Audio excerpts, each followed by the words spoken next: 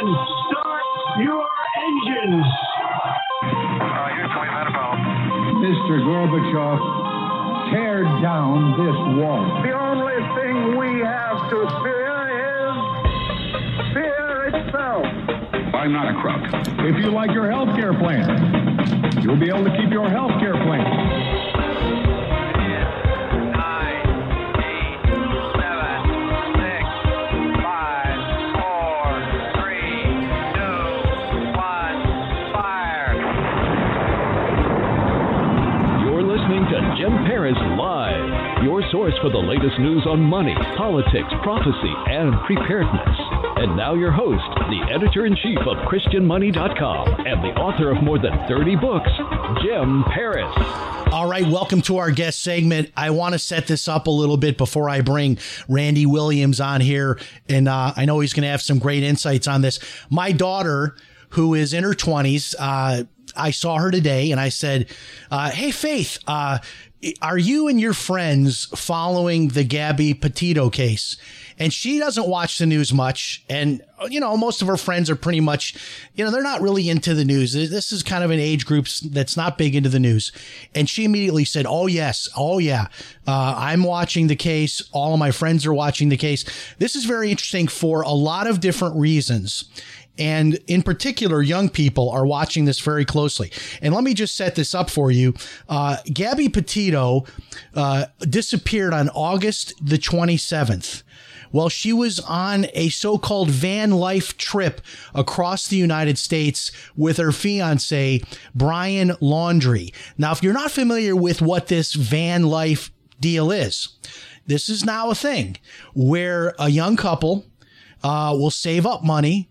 They'll purchase a van and convert the inside of it so that it can kind of serve as both, you know, transportation as well as a small, you know, living quarters. So it's kind of like a camper that they build out in the back of it. And some people do incredible jobs converting these. Others just throw a mattress in the back. So, you know, it's you know, from one person to the next. So they go on this trip planning for 4 months. They're going to be on the road as a couple, you know, engaged couple. And all of a sudden, things aren't going well. There is an incident that occurs on a highway. The state troopers are called in. You know, it's classified as a domestic violence disagreement. Make a long story short, the next thing we know, Gabby Petito's remains are found in the Teton National Forest in Wyoming. There's also a lot of, you know, kind of funny business going on with Brian Laundrie's family, who are not speaking to the police. There seems to be some misdirection about them even maybe giving allegedly wrong information about where their son might be or might be hiding out. The death has now been classified as a homicide. The FBI is involved. Brian Laundrie is now the number one and only suspect in the case.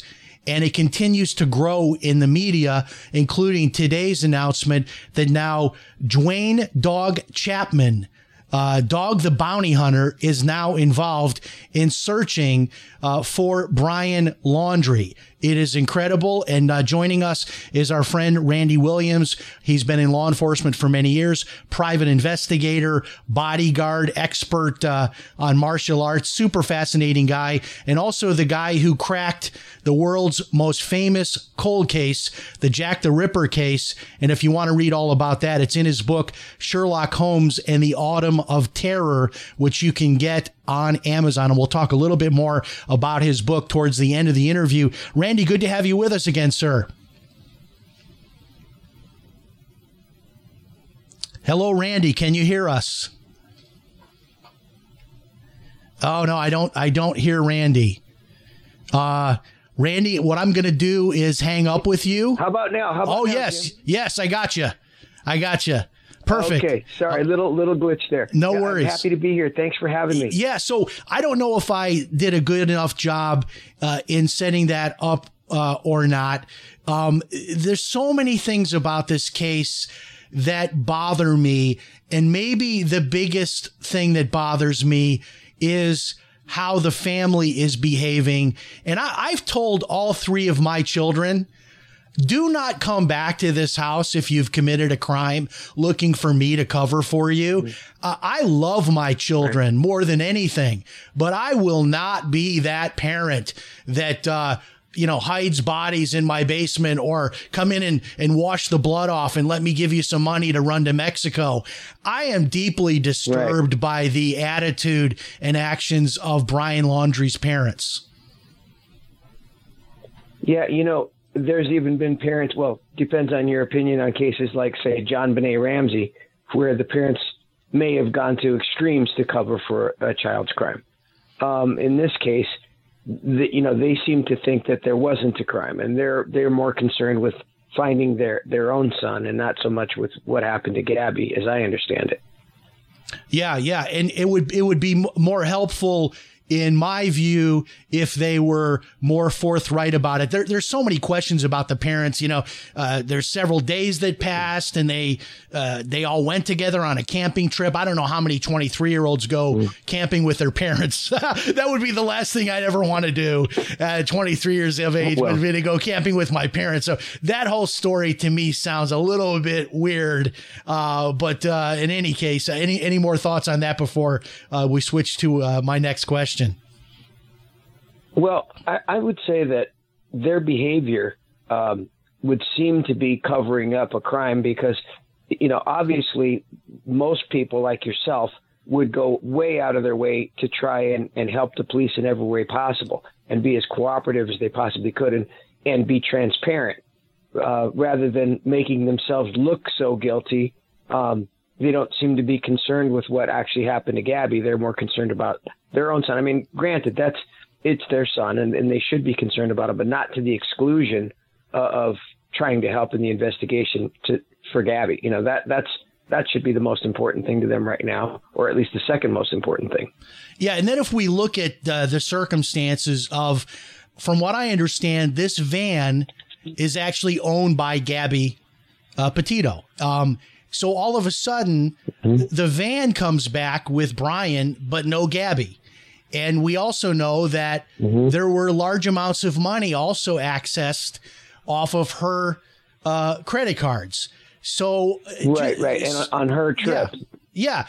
So just that alone raises a ton of red flags. Like, if you are in love with a woman, whether she's your fiance or girlfriend or, even just someone I mean, just a person that's another person that you care about, the idea that you would travel back home thousands of miles away without that person that was with you on that trip and along the way be like accessing all of their financial accounts. I can't think of anything more indicting in terms of his actions. Right. I mean, wouldn't a normal person just be like, I am not leaving till I find her. I'm going to call every law enforcement. Exactly. I'm going to do everything I can to find her. I'm not even thinking about eating or money or any of that, no less returning back home with her van, accessing her bank accounts.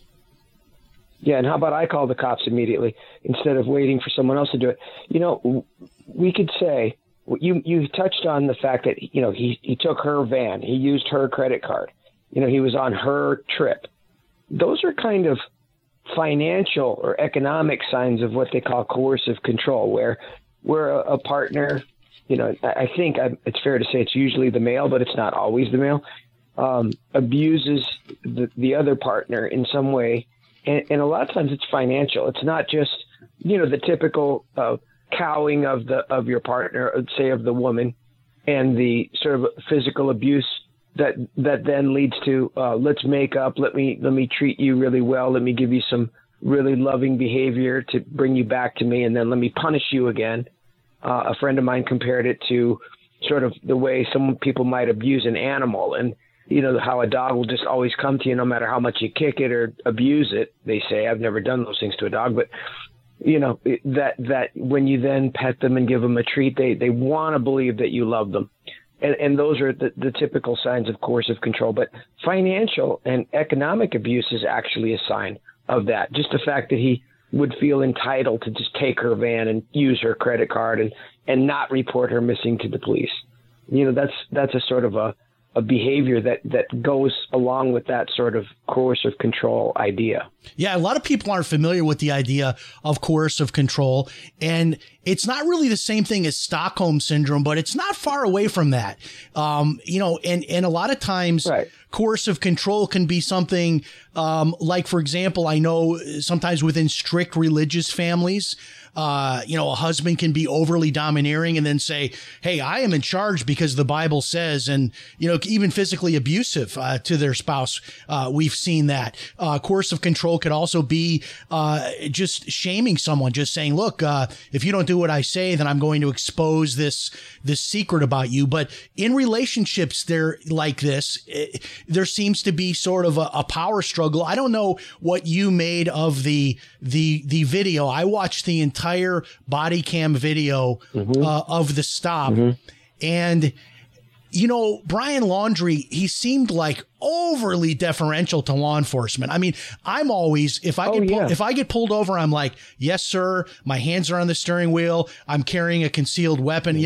I'm a gentleman, but I'm not as nice as Brian Laundrie was. I mean, he was so nice. It was kind of suspicious. I mean, he apologized four or five times if he might have been speeding. He doesn't know if he was, but please forgive me if I was. I'm really, really sorry. It just seemed like that little over bump, the top. Yeah. Well, and again, as we're talking about coercive control, you notice right from the beginning of that video, she takes the blame. She's trying to take the blame for this, the speeding or the hitting the bump or whatever. Oh, I was distracting him. And that's typical. A person that would recognize a victim of coercive control might have seen that.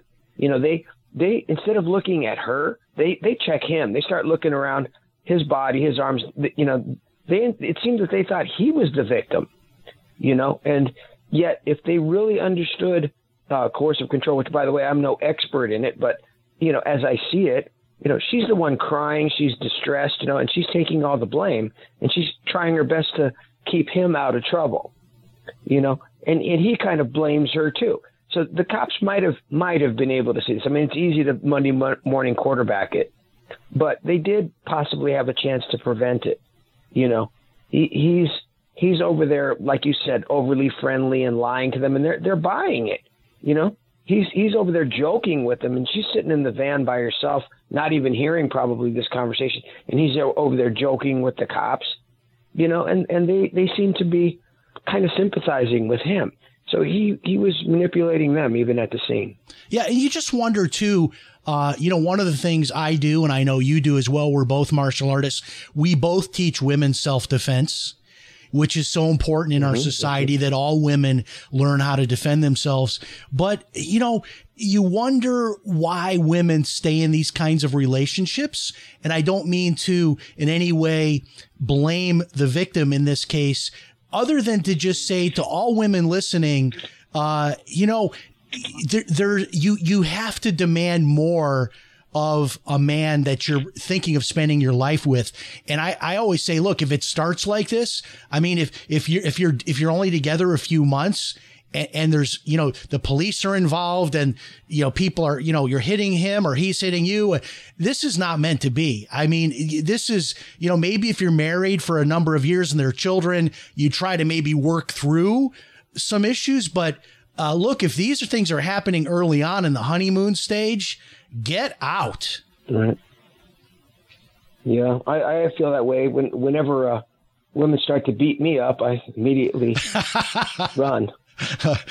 Yeah, But no, it's seriously, you're right. And people find that someone with low self-esteem, which could be a beautiful young girl or a handsome guy, or just because you would outwardly look to be very successful and handsome and whatever, it doesn't mean you don't have low self-esteem. That's a very common thing.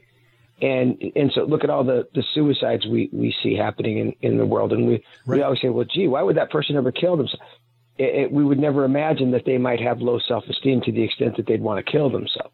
Right. So I think there's predatory people, and they look for that quality, in a mate, and they exploit it once they find it. Yeah, absolutely. Now, in this case, there's so much here beyond just that the girlfriend is found dead. In law enforcement, typically the first person you look at is the significant other, the husband or the boyfriend. Isn't that right? I mean, without regard to all these other factors, do you typically look first when there's a missing spouse at the husband or a missing girlfriend? You look at the boyfriend? Well, yes and no. I mean, we all, everybody that watches crime shows is already answering the question for you, and they're all saying, yes, we start with the spouse and we work our way out, because that's what they say on every one of these shows. Yet guys that work on these cases tend to say, not really, not necessarily. It's not to say no, but it's, this person could have been abducted by someone who had a fetish, loved her. In this case, she's a sort of a minor celebrity, and it could be somebody that was stalking her, had a fetish for her.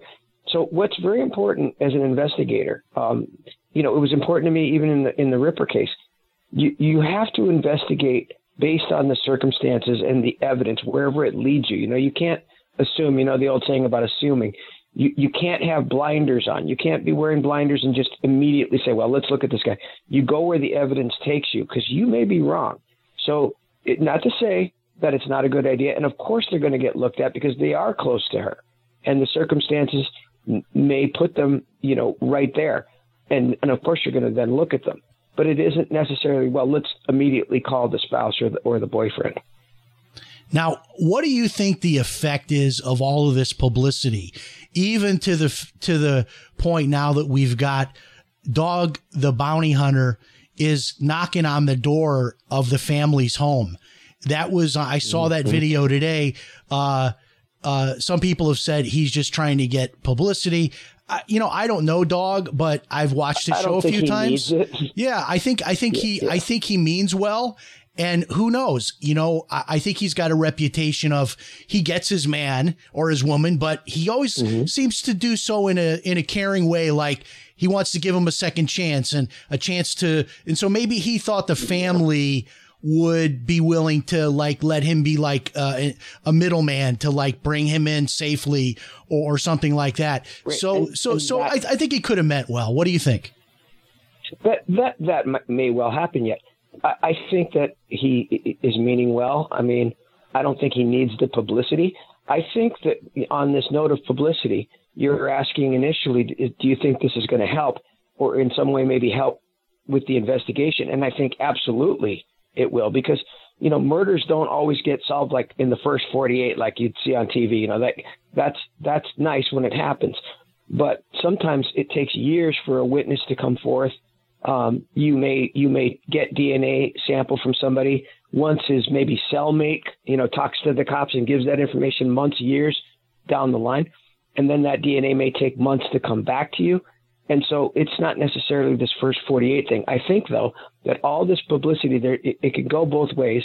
What it's doing is it's making it hard for this guy to hide anywhere, because the billions of people that are watching this case like hawks are, in Mexico, in Italy, in Germany, all over America. And so there really isn't anywhere this guy could show his face that people wouldn't recognize him. And I think that in that respect, all this publicity helps a lot. It also, like anything else these days, stirs dissent, because you're going to have a certain element that is going to say, well, how come this, young white girl being missing is so important as compared to all of these women of color that go missing, indigenous and women of color, as I don't know if I guess that's the right way to put it. I'm not really sure, but people have a tendency to turn it into a bad thing. I mean, it's a bad thing, obviously, that it happened, but the publicity that it's getting has got this backlash, effect too, where people are saying, well, why does she get all the attention? Right. It is interesting how these cases, though, the media seems to pick certain cases like the Natalie Holloway case, or going back to John Benet Ramsey. But the other side of it is that I have heard from law enforcement is that sometimes if a case gets to be too big in the media, they get so overwhelmed with tips from people thinking they saw the guy or thinking that they know something or have information, that there's so many calls coming in, so many hits on their website that they can't make any sense of any of it. It's just overwhelming. You know what? That's probably very true. And like a lot of high-profile murder cases or crimes, there somewhere in that huge haystack is an actual clue that would actually take the cops, but they'd have to filter through so many to get to it that only after the case is solved will the person who put forth that clue say, look, I told the cops that 5 years ago or 5 months ago, and they didn't act on it. And that's probably why they didn't act on it, because it was buried among so many other clues. However, better that, as an investigator, I'd rather be inundated than not have anything to go by. And I think this guy, he's not a sophisticated criminal genius. He's no Professor Moriarty. You know, he's going to, if he is in fact still alive, which I'm pretty sure he is, I think he's going to make a mistake. He's going to think he's smart, because obviously he thinks he's smarter than he is. And he's going to go out, you know, to some cantina in Mexico or something, and everybody's going to spot him. And he's going to be busted. And that'll be, I think, directly related to the fact that this case has gotten so much publicity. Yeah, and I know that one of the theories is that he is in Sarasota County in this like heavily wooded marsh area, which the police have thoroughly searched that with dogs. They've used infrared cameras from helicopters. I don't think he's there. I think that's honestly a diversion. No, that was a red herring, probably. Yeah. You know, and maybe even his parents helping to keep that sort of myth alive. While meanwhile, I mean, they may be funding him, you know, to go to another country. He may have been already long gone way before they sort of pushed the cops in that direction. So if they are, in fact, you know, harboring him in some way, supporting him in his flight, they're loving the fact that the cops are wasting their time. I mean, it's not a waste, because you have to check that. That's the last place we know that he was. We know for sure he was. The rest of it, we don't know. So it would be remiss in your duty not to thoroughly search that. But I think at a certain point, you'd have to say, let's be realistic here. We'd have found him by now. You know, he's not Rambo out there surviving, you know, in the swamp. Another theory that's being thrown around is the Appalachian Trail, which, you know, begins in the Blue Ridge Mountains in the north part of Georgia, goes all the way up, I believe, to the state of Maine. And supposedly he survived like a couple of months at some point in the past on the Appalachian Trail, and he knows the Appalachian Trail, and that he might be out there.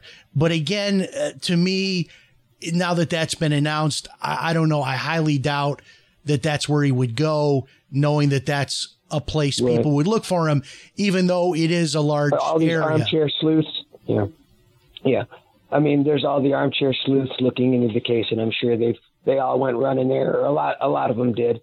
So, you know, the technology today, I mean, you can't just disappear these days. It's very difficult. You need resources. You need money. You know, with Facebook, the high profile nature of this case, it's hard. It's going to be very hard for him to hide anywhere. If in fact he's still alive, even he's not going to be able to stay on the Appalachian Trail or the swamp or anywhere for an extended period of time. Nobody can. Nobody could or would. He'll give up. You know, it's just a question of time. If he's suffering and he's living, you know, in a cave or something like that, he's not going to last that long. If he's, you know, on the Ivory Coast somewhere, if he's on the French Riviera living it up, he might last longer, but he still will be spotted by one of these, the people that are following the case, you know, somewhere in the world. Now, they've already searched the home and all the electronics and all of that, but that doesn't rule out like burner phones. I mean, if they were using burner phones to communicate, there would be probably no way for law enforcement to know about that. Do you think that if the family is helping him, that the law enforcement will figure that out some way? Like, could it be that the house is bugged, or are they closely monitoring their financial bank accounts to see if any money goes anywhere? All of the things that you mentioned and that you could think of, you know, they're doing. I mean, it's easy to track down fugitives now.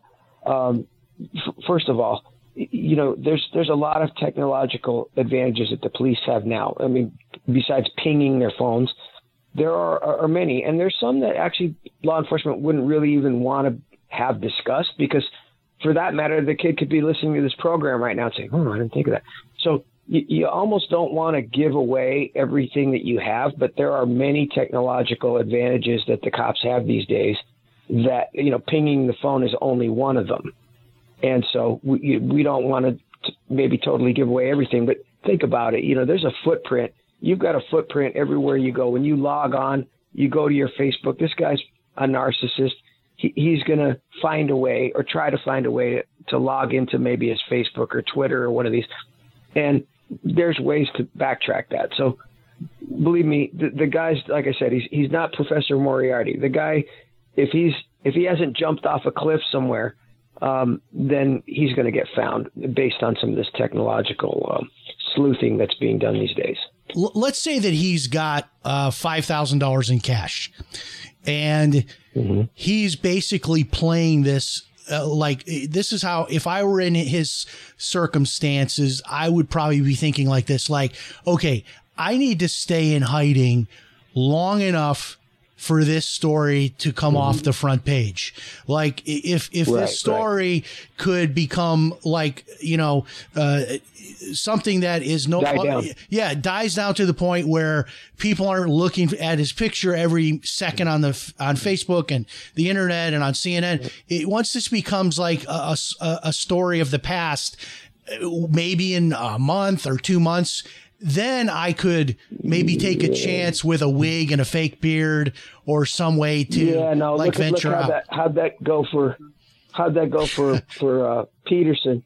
Right. But let's put it this way. Maybe you should check on your followers, the people that are getting advice for retirement from you, because this guy may be looking at your website, figuring out how he can retire and use Bitcoin or, the Jim Paris method of retiring. He may actually be one of your followers.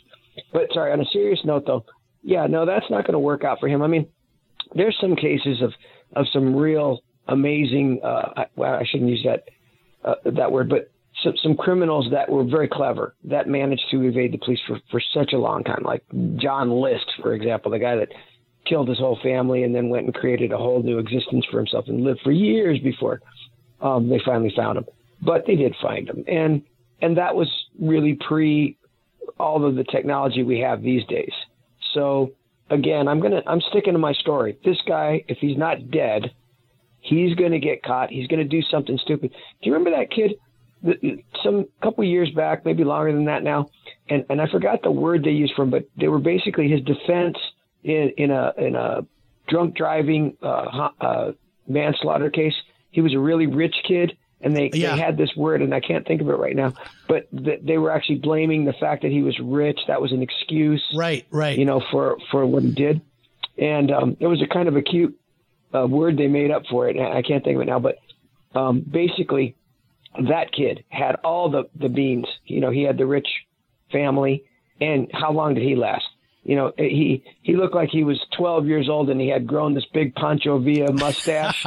And I don't remember where he was, but I think he was maybe in Mexico. Yeah. But I mean, he looked like a kid wearing a fake mustache, and he was supposed to be a smart kid. And he had all the money in the world behind him. And I think it was his mother that was also like arrested along with him or something like that. All right. So my final question before we get into I want to talk a little bit about the Jack the Ripper case as well. But in this case, is there a time window? I mean, is there such a thing as like, you mentioned the 48 hours, which I know is sort of, the web sleuths always, because that's what one of the TV shows is called. Is there a time window? Like if we don't get him within 2 weeks, it's, the odds of getting him go down to like 1% or something like that. I mean, is there a time window of weeks or months that he gains the upper hand? Well, let's put it this way. The cliche or whatever you want to call it, the first 48 hours, absolutely those are the prime hours to solve a crime or more like to solve it, not necessarily to nab the guy, but to get the clues necessary. And as the case deteriorates, it becomes more and more difficult to solve. That's an old axiom. But those are just the prime hours. But as I said before, homicides, first of all, there's no statute of limitation on murder. That's why Jack the Ripper's case in my book is still open until I closed it. So, homicides get solved years later. In the Ripper case, 133 years later. Today was a landmark in that case. But in any case, there's a lot of good leads that come in the first 48. But as I said before, it could be months before some cellmate of the guy comes forth, wants to make a deal with the cops. It could be some witness, recalling something years later, or finally deciding to talk when somebody dies or somebody breaks up. And then you might get DNA on the person. You may have to stake them out to get that DNA, and then it might take months to come back. So the 48-hour thing, it's not a myth, but I think it's maybe misconstrued a little bit that it's, it's hopeless once that 48-hour window passes. Yeah, and I think as far as publicity, could there be any more publicity? I was just thinking, I guess if the Kardashians and Caitlyn Jenner announced that they were in on the hunt, maybe Kanye West as well, that could make it a little bit bigger, but I can't imagine any more publicity about this guy. Well, I mean, of anyone on this earth, I would not want to be this guy right now. Yeah, I don't think the Kardashians would get involved because, as I understand it, they don't get anywhere near the laundry. That's a good one. You've always got that quick wit. All right, in the last couple of minutes here, you're a brilliant guy. I love following you on social media. Always a lot of great stuff there. But this book is so fascinating. Sherlock Holmes and the Autumn of Terror, and you solved the Jack the Ripper case, which clearly was the world's most famous cold case. Give us a couple minutes about that. I would agree with that. Tell us a couple minutes about the book and any developments that you want to share with us that may have happened. I know there's these Ripperologists online that are constantly debating who knows what on this case. Oh, yeah. What are your latest thoughts, and tell people about the book?